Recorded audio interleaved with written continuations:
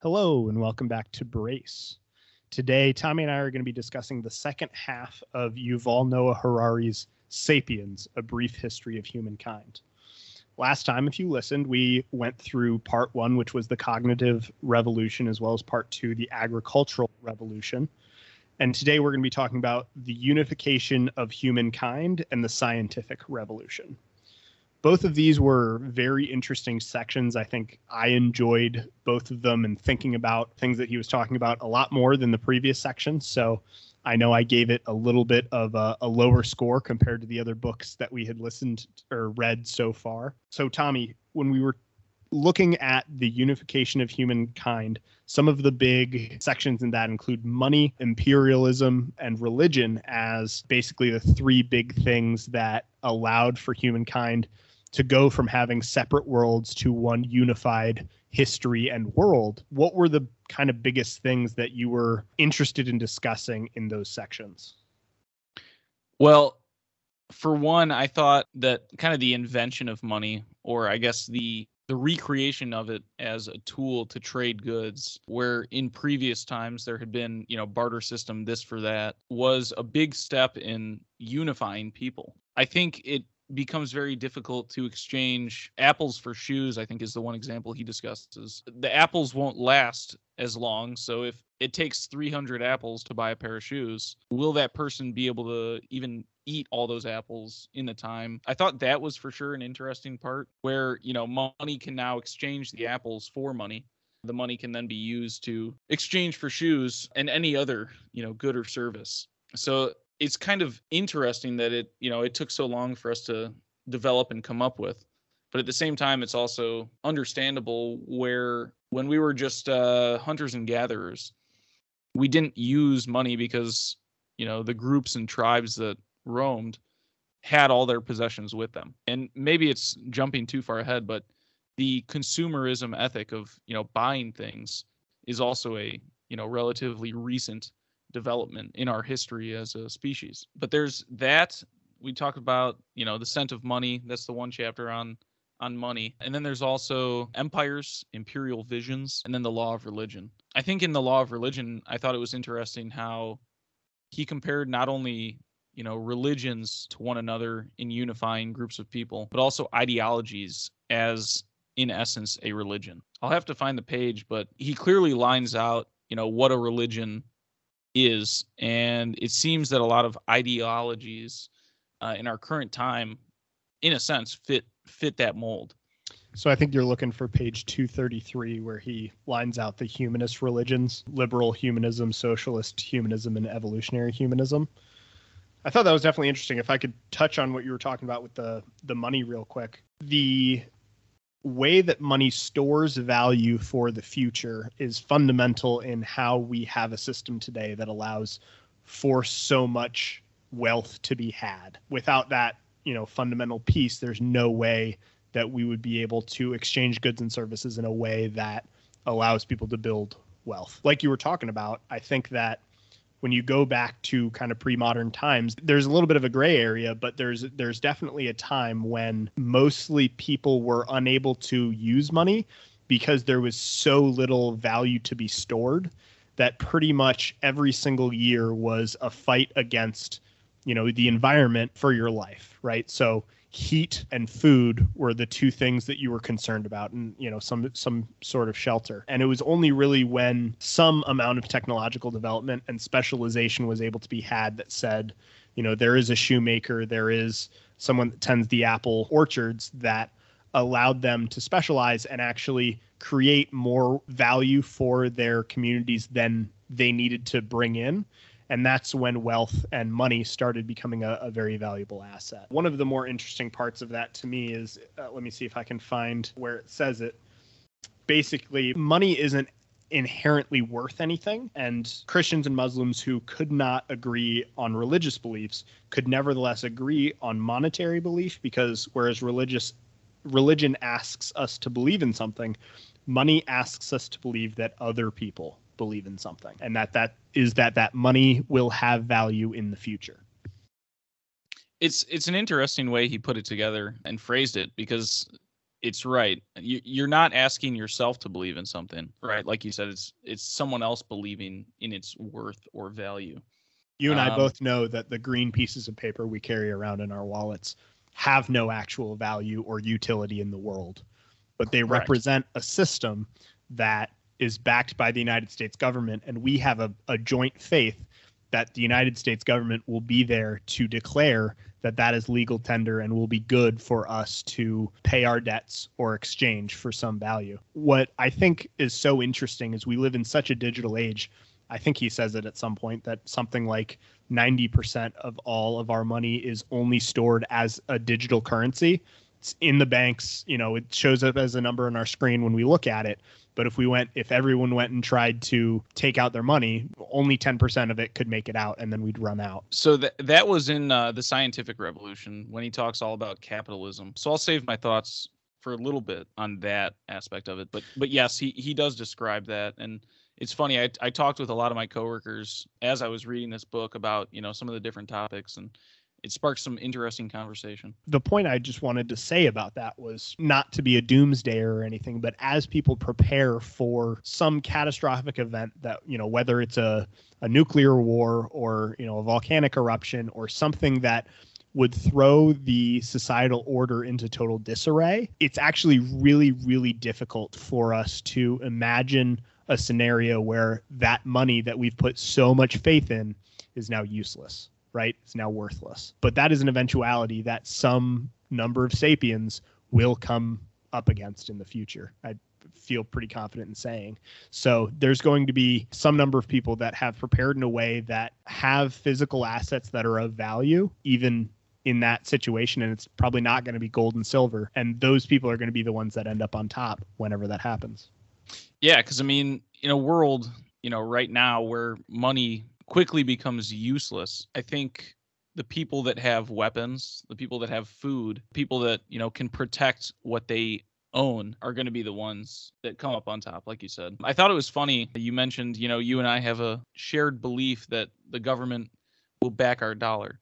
And I would say that mine is slightly waning, but that's besides the point. Is that due to the $31.24 trillion that we're in debt? Nah, dude, because remember, like you said, 90% is just fake money. Most money is fake money. A large majority of money is fake money.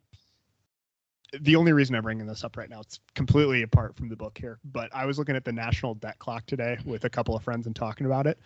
I noticed if you look at all assets that the United States has, it's $173 trillion worth. That's a lot of money. If you look at all unfunded liabilities that the federal government has taken on, including Social Security, including Medicare, including all these things, you want to take any sort of hazard of a guess how much those unfunded liabilities are? My guess, just because, the whole 90 to 10, I'm going to go with 1.4 quadrillion. Oh, I really appreciate you taking the over. That's awesome. But no, it's 172 trillion. Oh, okay. So it's literally close to 50-50. No, it's 1 trillion off from being 100% of all of the assets in the United States. Wait. What? Maybe I misunderstood. Well, we can talk about it after the podcast, okay. But it's insane. So that's a fun aside for you guys. Look that up. It's National Debt Clock. Take a look. Oh, geez. Oh, man. To stay on topic a little bit, you were talking about the religions. Did you find what I was referring to there with the different comparisons of the humanist religions? So actually, I did, but then I went back a few pages, and what I was actually trying to portray was this Venn diagram of what religion is. And I'll read a brief passage real quick.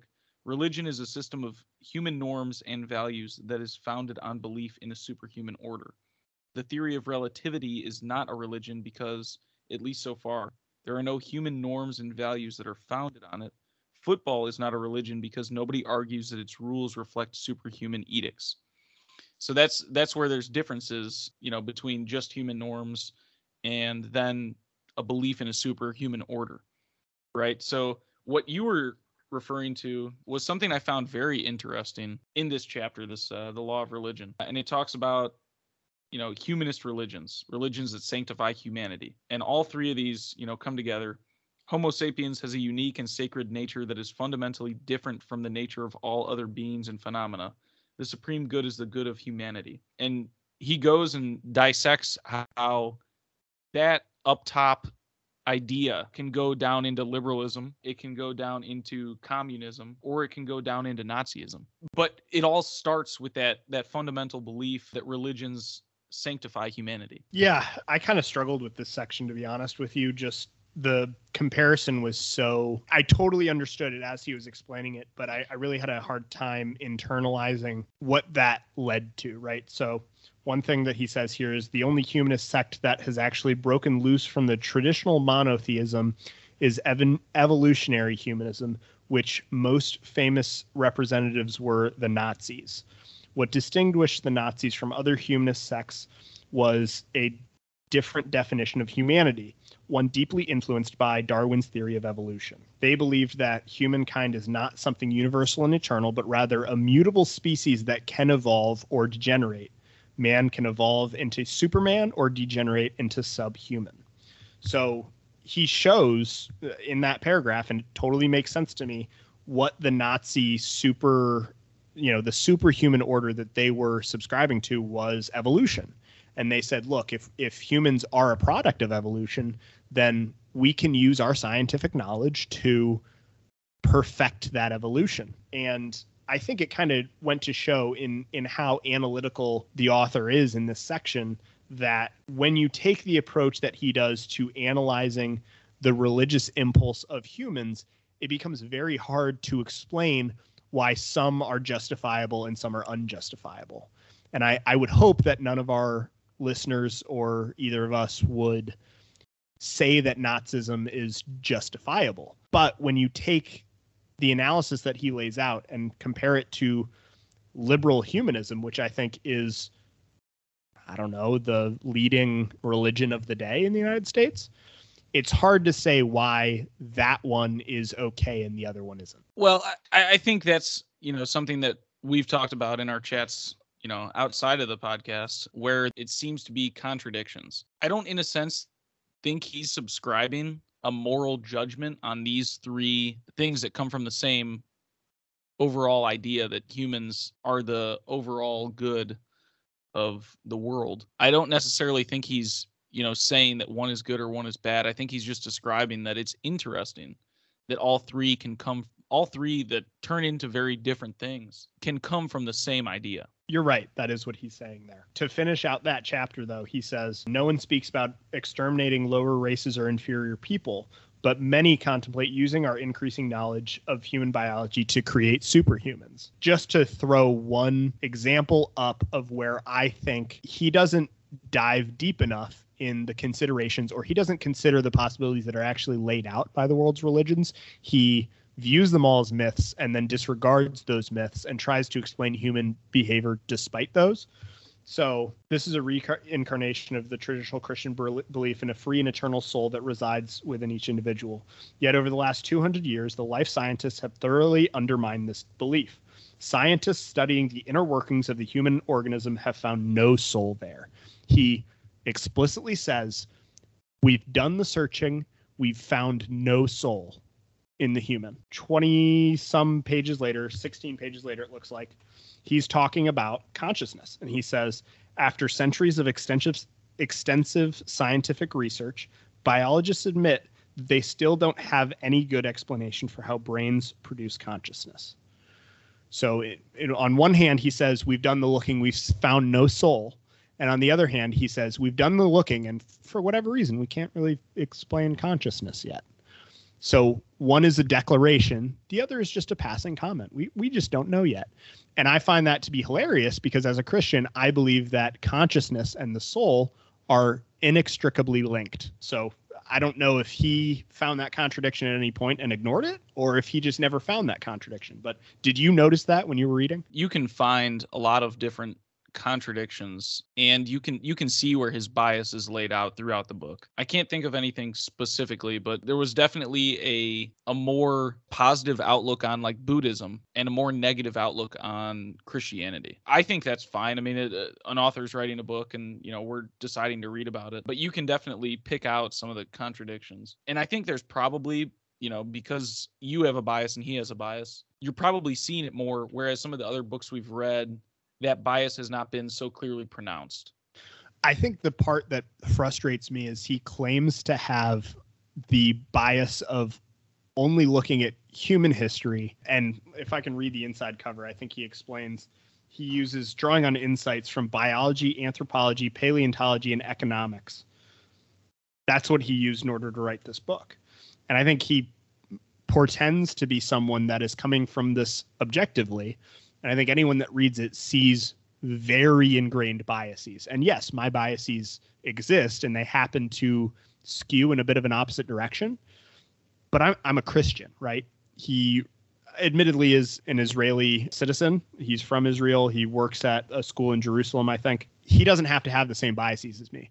But he understands the global audience includes, 2/7 of all people that are Christians. To not at least attempt to roll back your biases a little, maybe have a Christian read it and say, what's this? If I were him and I wrote this book, I think it's a great book that includes a lot of information that allowed me to see what institutions were built over time, how those institutions were made. So things that I took for granted, like Greenwich Mean Time being the standard that we use for all clocks in the world. I didn't know how that started, and he tells us how that started. Same thing with statistics being used in life insurance policies. He explains how that began. And those are awesome. But if I'm someone writing this book, all I have to do is take a Christian, some sort of priest or something like that, a Muslim, a Jew. You can throw in the Hindu and the Buddhist too, because they have large populations of the world, and have them just read it and say, what would you adjust here in my wording so that it might be more receptive to your audience? And I think he gains a couple million book buys if he does that. That's really my critique, and I could complain about it for literally hours, I think. Well, it's good we're limited to an hour. So. So that takes us, though, to get past my biases to the scientific revolution. So real quick, before we Sure. hit the scientific revolution, one thing I really enjoyed in Imperial Visions was his talk about when they become us. So he talks about how empires have shifted and changed and moved around, and how there's definitely a part of empires that did unify humanity. Yes, there were atrocities and genocides and things of that nature, but at the same time, many areas now have the cultures they do due to being a part of an empire. And like, I think one example he used was that, what is it, like a sacred church in India that was actually from the Muslim Empire before it became the British Empire. And people would probably declare that as that's like what true Indian culture is. But was it really? And I just thought it was interesting. He gave imperialism and colonization a more positive outlook than I think a lot of, current day wokeists might give imperialism. Yep. One of the ones that was, I don't know if this is what you were referring to, but one of the more interesting parts of that section for me was when he talks about the British, conquerors, if you want to call them that went to India.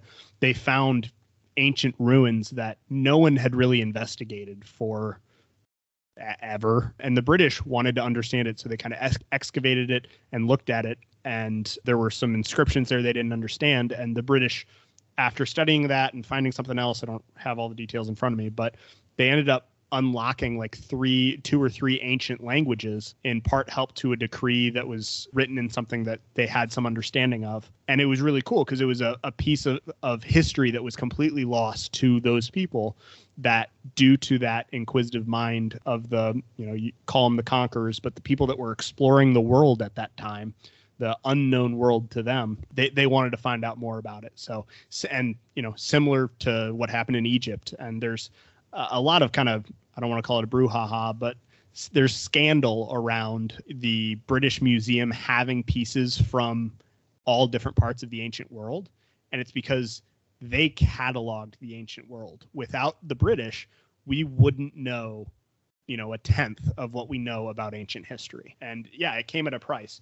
And to go off of what you were talking about there a little bit as well, one of the parts that I wouldn't say frustrated me, but I just found to be an interesting take on his part was saying that when the Spanish conquered South America or Central America, when they landed and the natives helped the 500 or so Spaniards that were there to overcome the Aztec Empire, they badly miscalculated because then they were subject to racist and greedy overlords. I found that to be such a reductionist take. Again, call me biased because I'm siding with the Christians here. But the guys that were doing 80,000 human sacrifices in a single day, all from these neighboring tribes. They weren't sacrificing their own people. They would capture and enslave the neighboring tribes, and they basically had an empire of servitude around them. And, were the Spanish perfect? Of course not. But outlawing or doing away with the social construct of human sacrifice, I think was maybe the best thing that ever happened to that group of people living in that place in that time. So I don't know. It seemed so insensitive of him to just say, oh, they badly miscalculated. They made a huge mistake by siding with the Spanish conquerors here. Did you find that to be abrasive, or was that in line for you? So I didn't necessarily notice that way of words, but as we were discussing prior to the podcast, I thought there was another kind of interesting contradiction. And as we, go into the scientific revolution, I'll expand upon that a little bit more. Like when we talk about the meaning, or I guess, what is happiness? He's got a whole chapter during the scientific revolution about happiness. And I guess I am kind of skipping ahead, but go ahead. We're jumping into the scientific revolution. Yeah. I'm going to read the sections here, and then we can jump around as we want. So the Fair sections enough. that he had were the discovery of ignorance, just as a 10-second recap. That basically meant the scientific revolution came out of people saying, oh, we don't know everything. So that allowed them to ask the question, why is this? And then try to find a discovery for it and kind of develop the scientific method.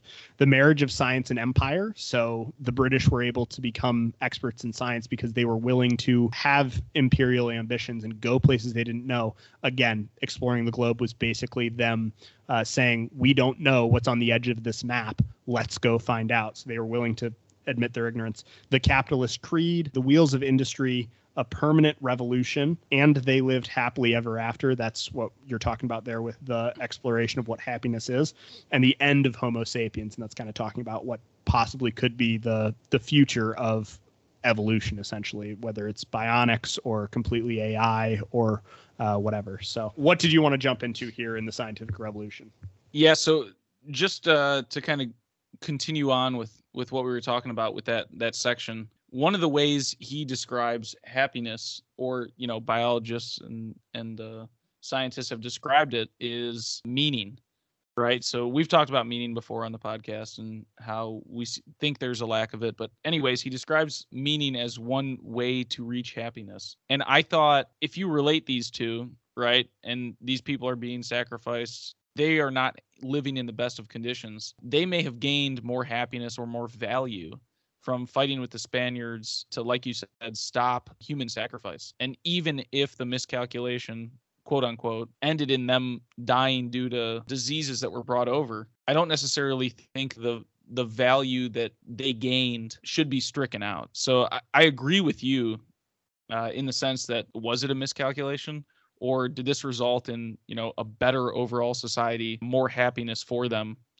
I guess you could say death is the end of happiness. So I guess there's an argument to be made there. But anyways.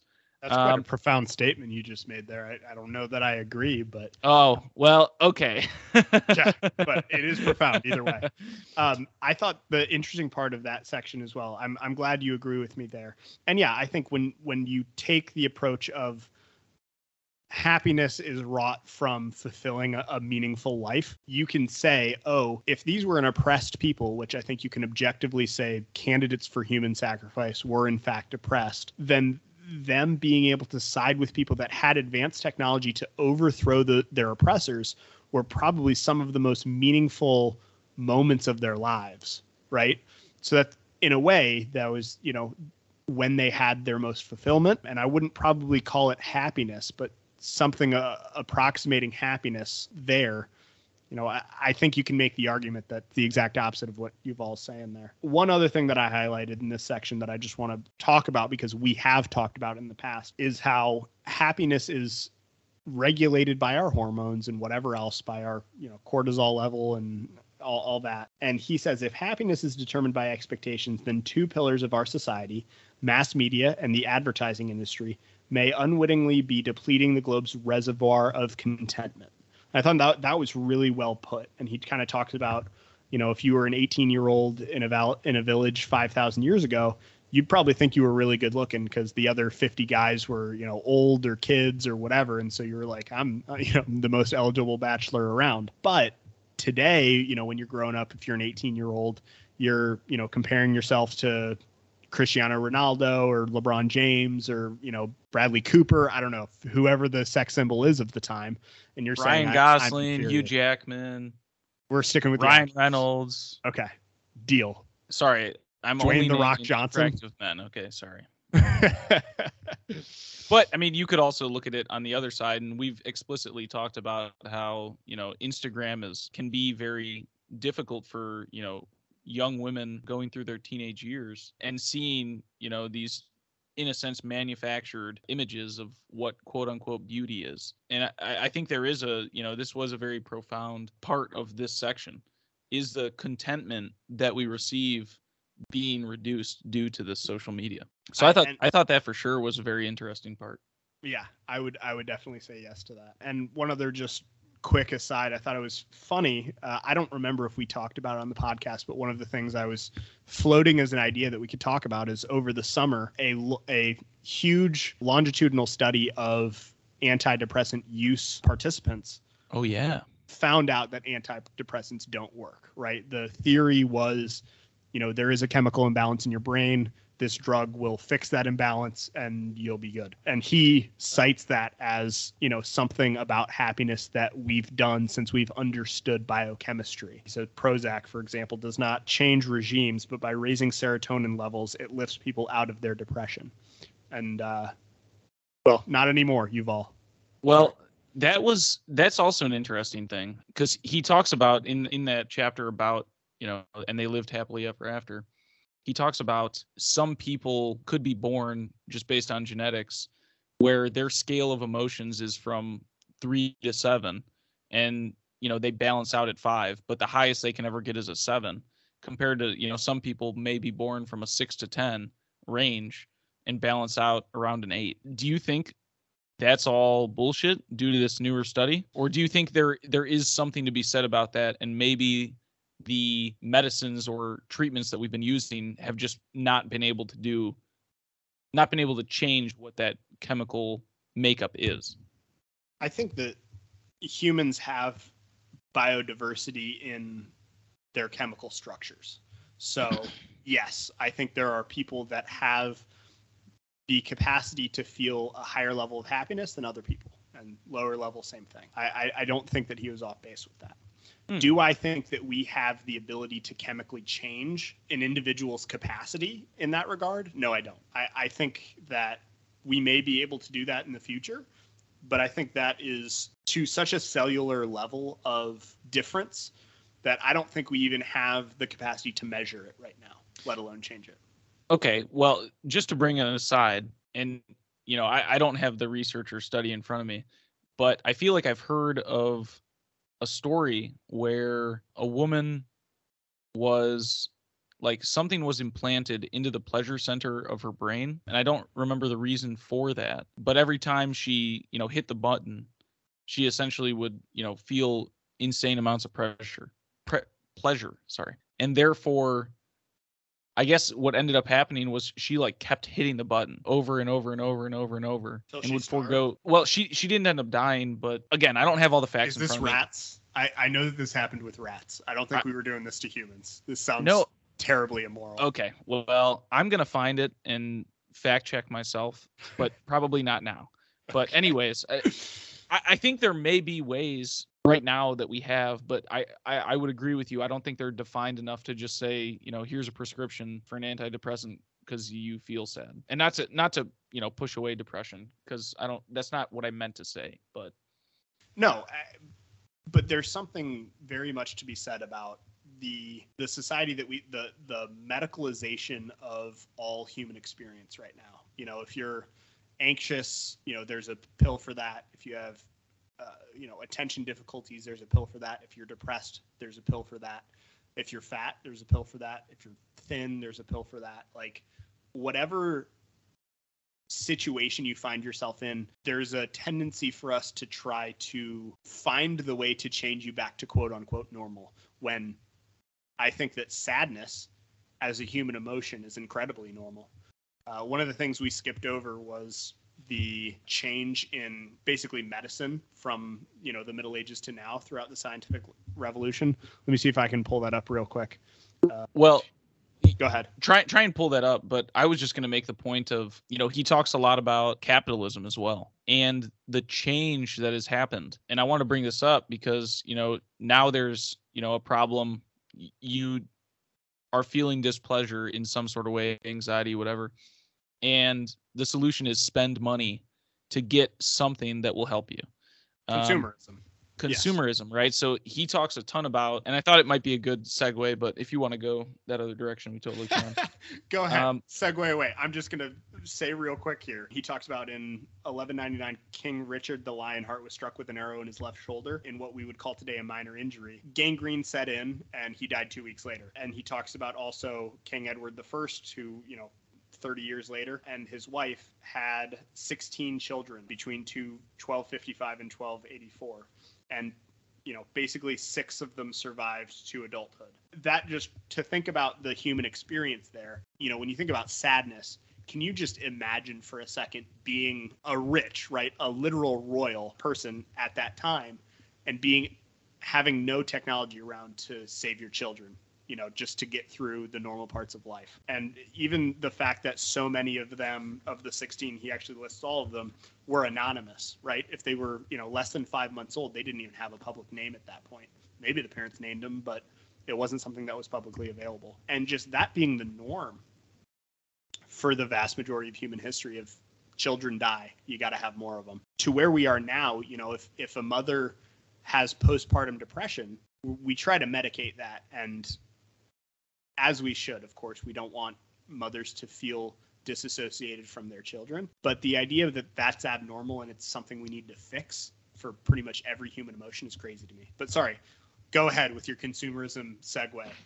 Well, I just thought it's interesting because back in the day, like you were saying, the royals, who had all the money, would spend luxuriously on feasts and what's that called? Tournaments and things of that nature. Yeah, tourneys. Whereas the peasants would be very stingy with their money because that's how they survived. They needed that in order to maintain. But what it seemed to have done in our current age is those two ethics have switched.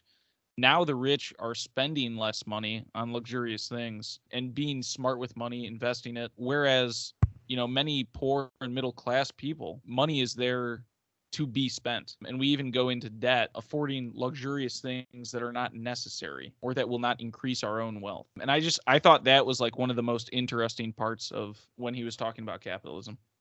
Yeah, the supreme commandment of the rich is invest. The supreme commandment of the rest of us is buy. That sums it up pretty well, and that was interesting. Yeah, his section on consumerism, I think, was some of the most interesting for me as well. Talking about consumerism has worked very hard with the help of popular psychology to convince people that indulgence is good for you, whereas frugality is self-oppression. He cites, and I don't have where he cites it or what source he's using, but each year the U.S. population spends more money on diets than the amount needed to feed all the hungry people in the rest of the world. I think that and the medicalization of everything goes hand in hand, right? So consumerism has taught us that if we're willing to spend the money, the market has the solution to every problem. And so the big pharma industry says, if you're willing to spend the money, we'll come up with a proposed chemical solution to your problem, no matter what it is. Yeah, that was one of the most interesting sections. Another interesting thought I just had was, I think scientifically we might stall out. And the reason I say that is, and this is just a random thought I kind of had, but like you said, we go to the market assuming there's going to be a solution. An acknowledgement of ignorance led to the scientific revolution. Could an admonishment of ignorance lead to the fall of the scientific revolution? If we just believe that we know all there is to know, or, not enough people become scientists and continue to research and come up with things, could we essentially plateau or stall out? I guess in a sense, you're making the argument that the future that capitalism and the scientific revolution has promised us of continual growth isn't a guarantee, at which case the whole house of cards falls apart. Correct. I really tend to think it isn't a house of cards as I sit here talking to you from states away, on a MacBook with lights on and everything else. When you think about what has changed from, say, 1850 to now, the changes are happening at light speed, and every single week we're finding out about new discoveries that could change the dynamic of, human history for years to come. So I don't think we're going to run out of Elon Musk's and, Nikola Tesla's that decide to focus their energy wholeheartedly on a project, that changes the direction of human civilization. Those people are few and far between. There will always be the scientist that is willing to ask the question and go and investigate an answer that doesn't have to be paradigm shifting, but allows for that next scientist to ask the next question. And that's the beautiful thing about the scientific revolution, is it's all the independent minds that end up working off of each other and together to solve the big problem. So one of the ones that I think is the most interesting to watch over the next decade, we're going to unlock geothermal energy.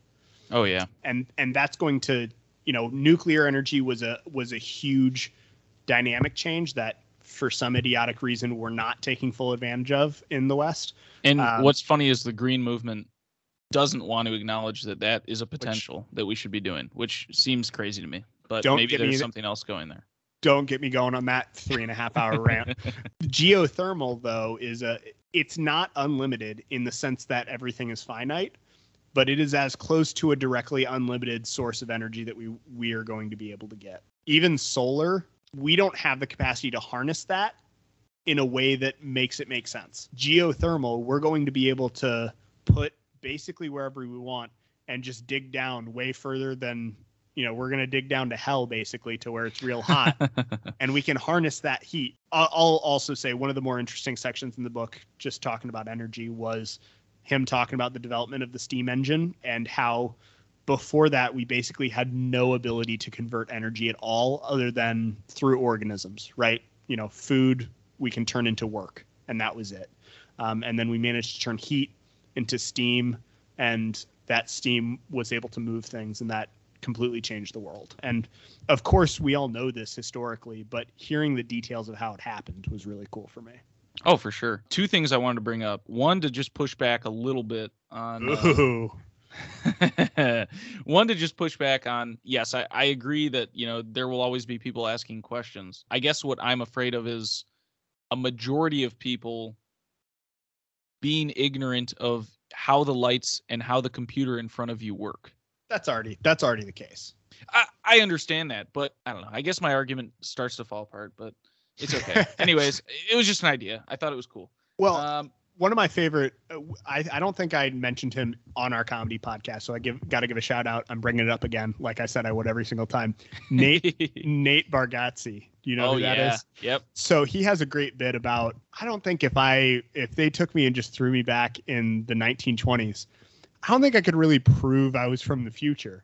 And he's like, because I'd see someone talking on a phone and I'd be like, yeah, in the future that they have those you carry around in your pocket. And they go, oh, how do they do that? It's like, don't really know how they do that. I think it has to do with satellites. It's like, what's a satellite? It's like, shouldn't have even brought that up. I think it's like metal, and it goes real high. And I just go back in time and I do worse. I couldn't even prove.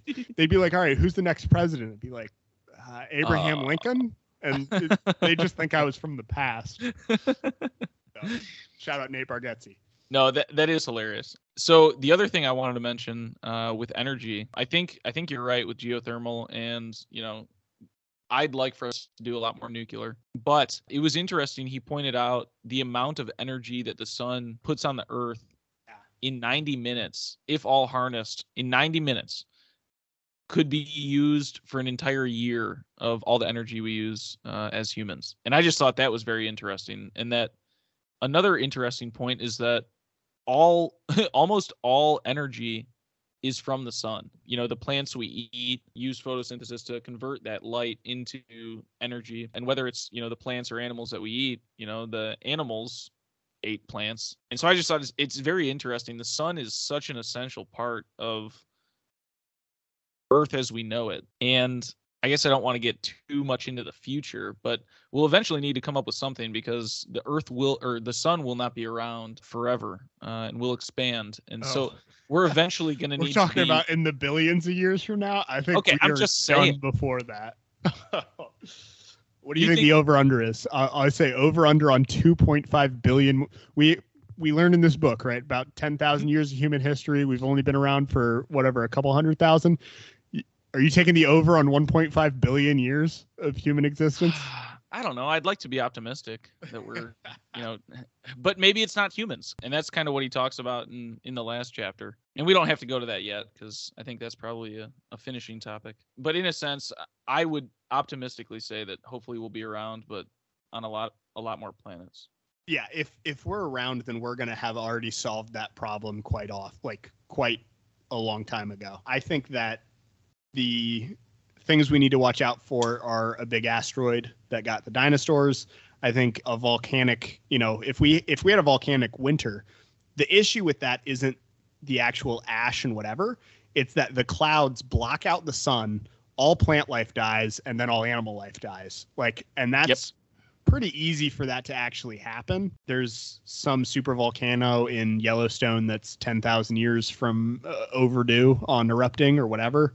I forget the stupid conspiracy theory, or scientific theory that says we all were supposed to die a while ago.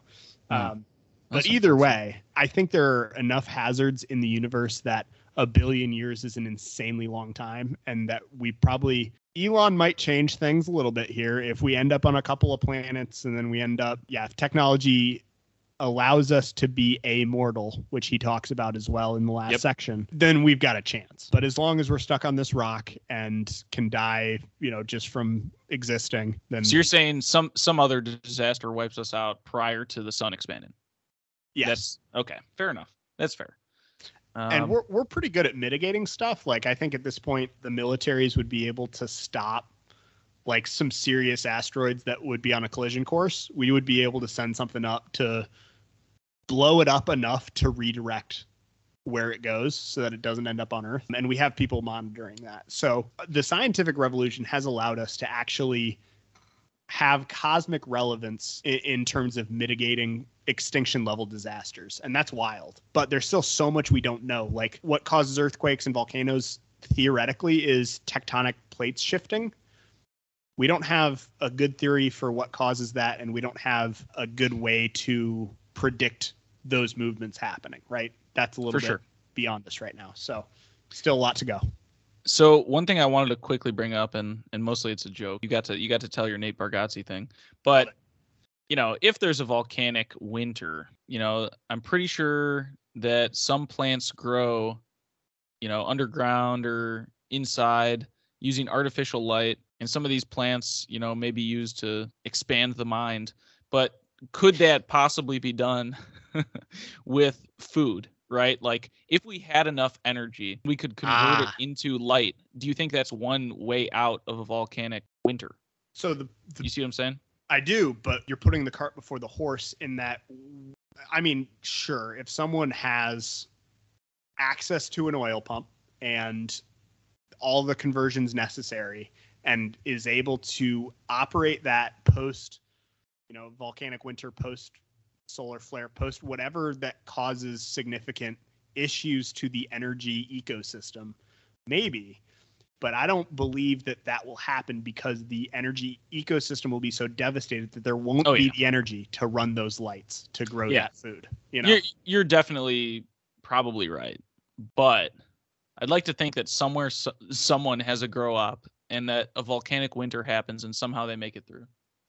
It would be, to me, that's probably like The Martian, where it's just like, it's only potatoes. That's all you're living on then is potatoes. And hopefully you got enough vitamins stored up that like you don't get scurvy. But dude, maybe that's something Doomsday Preppers should have. Just like packets of seeds of like all different types of. Oh, they do, man. Oh yeah.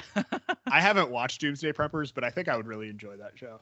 Well, I guess not to divvy too far, and we are, but I feel like I've heard like some negative things about that, and mostly those Doomsday Preppers are the ones willing to talk to people, and quote unquote real Doomsday Preppers aren't going to tell you, where they're hiding their stuff or where they're putting stuff in. So you're getting like you're not getting the cream of the crop per se on Doomsday Preppers. Yeah, of course not, because the U.S. government isn't showing us the 1.5 mile silo they've built underneath the Denver airport, right? Like what? Yeah, I probably agree that the people that are most worried about the end of the world and preparing for it aren't willing to share with us their plans for the end of the world. So do we want to hit the last chapter, or did you have anything else you'd like to discuss in the scientific revolution? If it's okay, I just want to throw one line out and once again complain. Can I do that? Yeah, of course. Come on. On page 400 of this book, he lets us know recent advances in our understanding of how organisms work down to the cellular and nuclear levels have opened up previously unimaginable possibilities.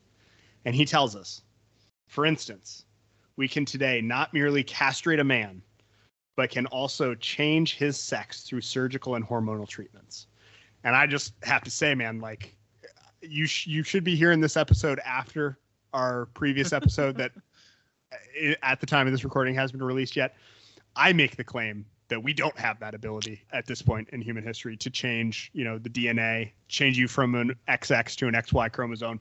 I found out today from reading this from Yuval that I was misinformed. So. Well, it's good to admit when you're wrong, Paul.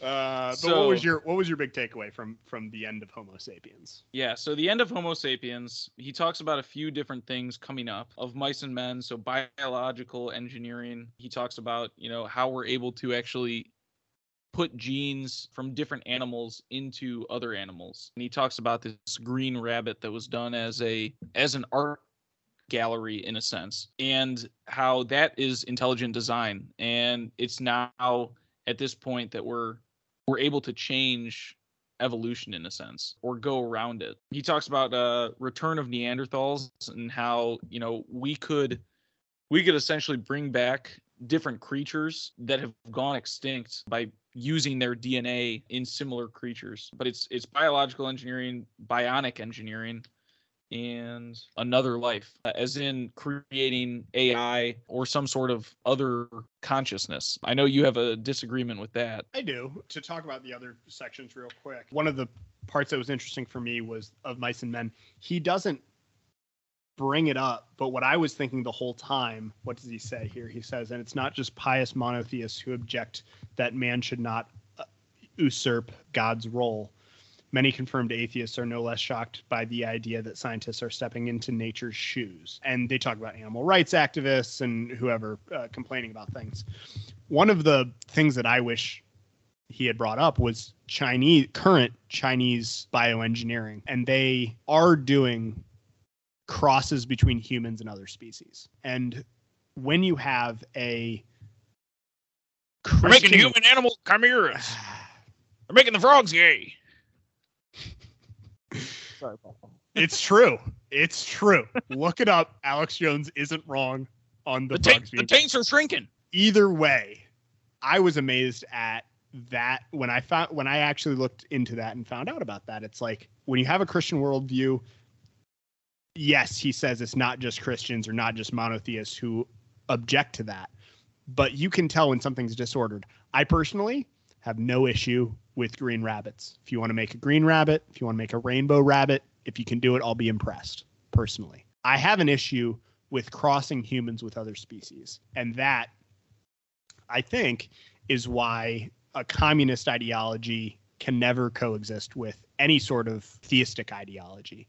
Communism is inherently atheistic, and that's because it takes the role of God and says, let's expand our empire and not enslave. I mean, in a sense enslave, but take control over the whole of humanity. And so that was just something I was thinking about as I was reading that section, was like, man, I can't, he's talking about E. coli being fused, parts of E. coli being fused with potatoes so that it, is more resistant to like freezing in the winter. And I'm like, yeah, that's interesting, but not as interesting as, the human hybrids. So for sure. And then, I want to talk about the AI. Good. You want me to talk about the AI? Yeah, let's talk about the AI. I find that theory to be interesting. There was something a couple of months ago where a Google engineer claimed that his AI had gained sentience. There's something inherent about consciousness that we don't fully understand. And I think that even if a computer program that is allowed itself to learn, to go through deep learning,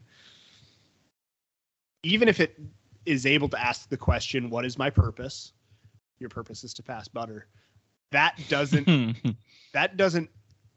make it conscious. It makes it aware, but I think there is a difference between awareness and consciousness. And I don't know that I can articulate it here, but do you find that compelling? The pushback that I would give is, and I think this is now, not as clearly defined, but I think therefore I am, right? So the only reason, I can believe that you're conscious is because I'm conscious and you're similar to me. There's philosophical ideas that, we could just be brains in jars reacting to electrical stimuli. These could essentially be computers. I guess I don't know that I find it completely compelling. Here's my question. I think we don't know enough, right? And I don't know that we can know enough to know that something is conscious or not. Do you think that consciousness needs to be embodied in order for it to be alive? Well, here's a thought experiment, right? If hypothetically I could copy your brain onto a computer, right? I could copy everything that you know currently and put it onto a computer, or even actually, to make it better, an Android, right? And we could put you in a state right now where you're unconscious, we copy over your brain and you wake up and you're in an Android body, right? But it's not you, it's a copy of you. Do you think that there's now two conscious beings, or one's just a copy of another? I would think that one is the copy of the other. Okay, but it's going to be thinking that it is conscious. Yep. So who's to say it isn't? And like you said, maybe you can't fully articulate, and because consciousness is such a difficult thing to really understand. I just think there's a lot of philosophical arguments that make it possible that consciousness could be in something that doesn't have a human body. So I think this makes me think of, I think we've both watched Black Mirror. Have you? Yes, most of the episodes. So there's one where it's basically like a program that tells you if you're supposed to date this person, how long you're going to date them. You know what I'm talking about? I believe so. Yeah. I think that we get into the realm of, if we can copy a consciousness, why wouldn't we take 100 million copies of my consciousness and upload them to a simulation and have them play out different realities, and then be able to choose a path forward from that for the actual me that is a living biological thing, right? So sure, does that raise ethical concerns? I guess, if that consciousness is real, but I don't think it is, because it is a copy of something that's real, but it itself is a mirage. It's a shadow. It didn't have those feelings. It's not synapses that are firing. It's computer program that is approximating as closely as it can a memory or a mirage of a human being. To be fair, though, I mean, we don't know that right now our synapses are firing, or if we're just computer code. So I mean, sure. The universe began 3 minutes ago, right? It could have. It's not impossible. I would say it's irrefutable. It's unable to be refuted. When you make a claim like that, it is specifically it's ascientific because they're you can't, right? So it's not good to speak in those terms. And the thought experiment I brought up isn't something that can be done currently, right? Anyways, I think it's a very interesting discussion, and to me more philosophical than anything. It is, and I think it raises a lot of questions. And I think again I think we should wrap this up. But sure. The part of this book that was challenging for me was this author has such almost inverse. It's almost exactly the opposite to my worldview. That the assertions that he makes, I found very jarring. And I think the disregard for humanity when he was talking in that last section about another life, you could read it and feel like the intonation is saying, well, thank goodness humans are going to be left behind because look at all the destruction that we've caused to the environment and all the suffering to animals that we've caused. In the afterword, the animal that became a god, he says, but did we decrease the amount of suffering in the world?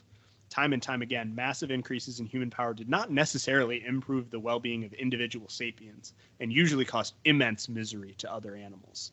So, he discounts the value of humans, which to me are the most valuable as being created in the image and likeness of God, and elevates the value of sentient creatures, which are important and also, valuable. But I just found it to be such a hard dichotomy to deal with on a page-by-page basis.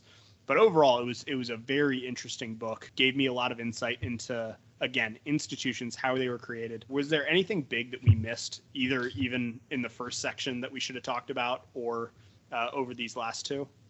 I'm sure there are some things, but a point that I wanted to, just touch on briefly is, it may not have been Harari's goal to have these contradictions, but I think when reading something you don't necessarily agree with, it provides, a new viewpoint, and then there becomes this discussion between what the contradictions are. And it is weird reading something where you can see, from one chapter to another, and I am, plagiarizing your Goodreads review. But when you can read, from paragraph to paragraph, some of the contradictions that he himself has, I think it just shows that as humans, we are imperfect and nothing's going to be unbiased. The only last part that I wanted to specifically talk about in the book, maybe not even talk about, but he writes at the end, the only thing we can try to do is influence the direction scientists are taking.